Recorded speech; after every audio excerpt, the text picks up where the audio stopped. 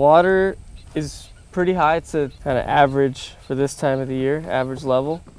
I'm at the ground level for upkeeping a hydrology network in the park. We take field measurements to support the measurements taken by these sensors out here in the marsh, which would be comprised of Shark Slough, Taylor Slough, and other surrounding areas. There's probably about 60 of these stations taking physical parameters like stage, water level, rainfall. Here we've got the difference between surface and bottom temperature. Basically, if you can imagine, we're able to generate a profile of the hydrology in the park. We've come a long way in data sharing. We're lots of other agencies. There's a frog in there. Lots of other people from lots of other agencies have access to our data, in some cases on a daily basis. Chiefly among them would be Army Corps of Engineers and South Florida Water Management District. Their concern is in operations. Those two agencies operate a lot of the water control structures that deliver water into the park. We also have park biologists who have interest in water data and drawing insights on water conditions and how it relates to resource management concerns. I haven't seen one mosquito today. That's one of the things I like about being in the middle of the slough. It's nice and sunny. There are plenty of fish to eat the mosquito larvae. There are good field conditions out here.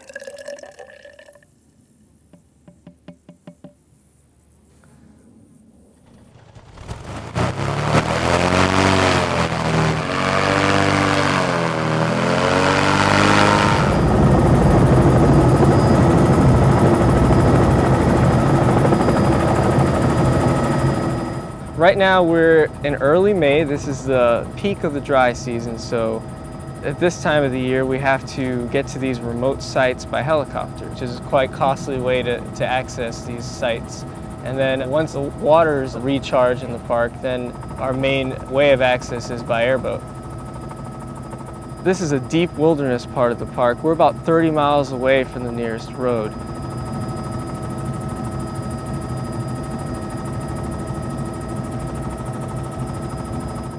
The helicopter is a very different experience from the airboat. Both have their merits. In the helicopter you get a more panoramic view, a real landscape perspective. But the airboat, traveling by airboat is really nice because you get to feel more immersed. Although these data are transmitted every day via either radio telemetry or satellite, it's still necessary to come out here, verify that the sensors are accurately measuring, and also clean them from the elements. One of my favorite aerial views is coming across the transition area of the freshwater grassy slough into the coastal rivers on the west side. These are mangrove-lined tidal creeks that are tributaries that flow into Shark River. We are actually at near the end of the Everglades watershed, where it's beginning to mingle with the coastal area of the Gulf Coast. We measure several parameters. Water level is one of them. Right now, it's the depths of the dry season, so in most of the sites we'll be looking at today, it'll be below the surface of the ground. This is particularly important this time of the year to inventory our baseline water level before the rainy season hits. And there was only less than an inch of rain over this period of time. We've been experiencing a below average rainfall for this dry season.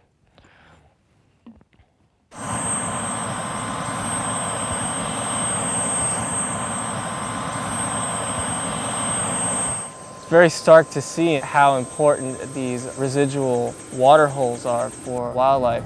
It's very distinct seeing the animal tracks to and from these water reservoirs.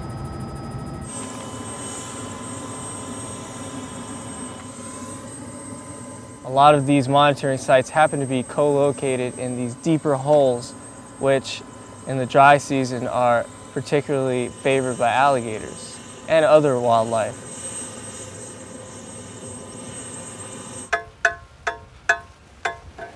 rain is collected into this funnel, it seeps down into these receptacles, and the way it's calibrated is 1/100th of an inch of rain will cause it to tip. As it tips, this bar passes over this magnet, which closes a circuit, and the data log will record that one tip as 1/100th of an inch of rain.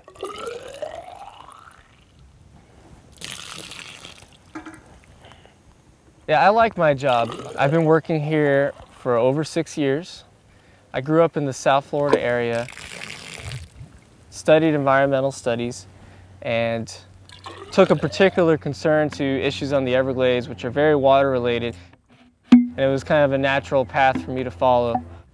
Half of my job consists of field work, and then the other half I'm at my office. We're reviewing data, making reports, running the numbers.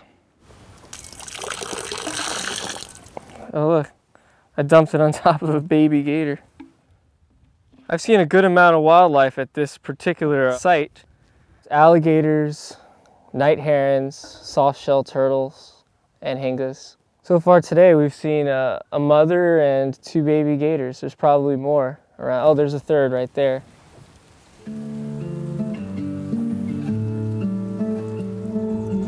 The Everglades is really distinguished by a dualistic climate, a really distinct dry season and a monsoon-like wet season. About 80% of the annual rainfall falls between a 6-month period. This creates a really harsh dynamic of which a lot of the flora and fauna are well adapted to.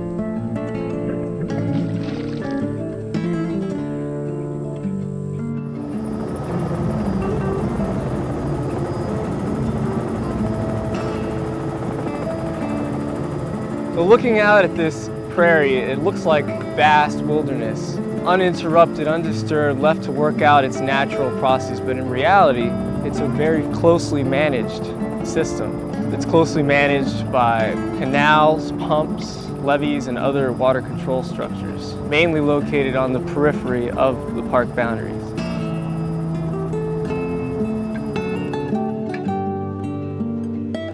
Hold on a second.